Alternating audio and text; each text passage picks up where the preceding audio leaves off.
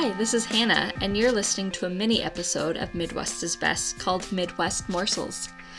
These are our outtakes, nonsense ramblings, and all sorts of other bits that I normally leave out of an episode. Hopefully you still enjoy it.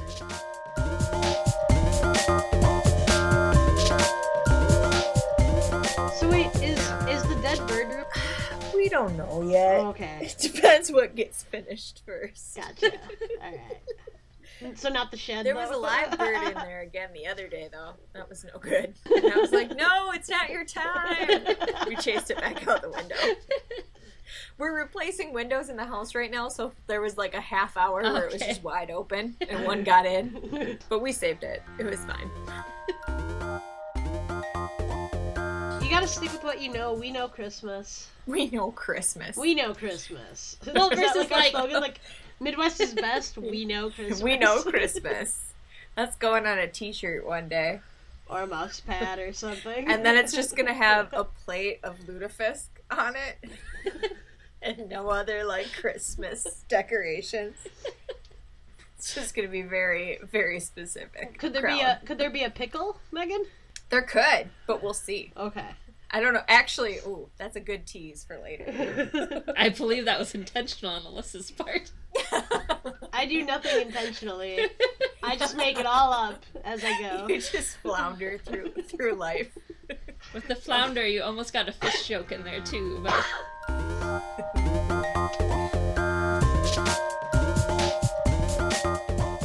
This one guy was talking about how he had like electric underwear to help keep him warm. Which I'm like, I don't know, does that mix electric underwear with water? This is an audio medium, Alyssa. Please just use your voice. I'm explaining to people that she raised her hand very politely. She's very good about her classroom management. I'm a good student. Yes. But anyway. My mom thought it was hilarious. We were out shopping and she found like there were like these like tins of coal on like, you know, the impulse rack or something. Uh-huh. And so she was like, "Oh, this is great because your brother's been naughty this year." So she picked that up. It was always explained to us as Saint Nick was like Santa's cousin or something. Like That's like your good Christian parents who are like, well, we don't want you to confuse like a saint with like this commercialized Santa. Well, and like knowing like, okay, it's not Santa, no, it's Saint Nick. Okay, so they're different, but like how? Because doesn't he still do it all in one night? And I still get like candy and toys, and like or like not like toys, but like toys. It's very confusing. Yeah, for like a little kid. The argument that they are separate is pretty tenuous. So yeah, it was like it's like his cousin or something. It was like something like that. Nice. That they came up with, and you know, I was like 3, so I was like, that checks out. You weren't a master of the scientific method yet. You were like, sure, I have cousins. Why couldn't Santa have a cousin? Makes sense to me. That is, I did kind of use the scientific method to confirm my belief that Santa Claus wasn't real when I was a kid. I would check your methods again, like, Hannah, because he's definitely real. I had like set terms in like my Christmas letter. I'm trying to remember. I want to say that like sometimes I got presents from or my brother and I both got presents from Mrs. Claus as well as Santa Claus. I don't know. That's what my mom did. So I think I specifically asked for something from like one of them, and then other stuff from the other or whatever. And so, my mom didn't remember that. So that was like my proof that like, all right, this is just my mom doing it because I tested it. I had set test parameters and the results didn't match. But how do you know? How do you know that Mr. and Mrs. Claus didn't talk to one another? Maybe they're just forgetful. Yeah, Hannah. they just like talk to one another and they're like, let's make one giant shopping list and go shopping together because that's what couples do. Wait, they don't go shopping. Well, you have a very No, now the elves are really subjected to like you know what labor I mean. and capitalism. They're the daughters that got sold into slavery because Saint Nick didn't drop off the gold. It's all connected. growing cucumbers. I guess they don't raise them. Raise a little You know what I baby mean. cucumber. Yeah. It's like Cabbage Patch Kids, but Cucumber Kids. Second Cabbage Patch reference. But they.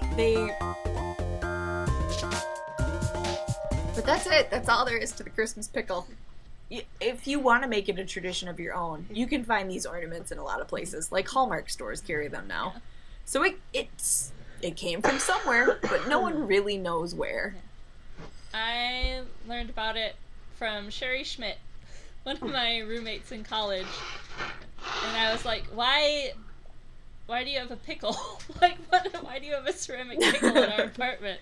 And that's how I learned about German, again, Schmidt's German Christmas pickle.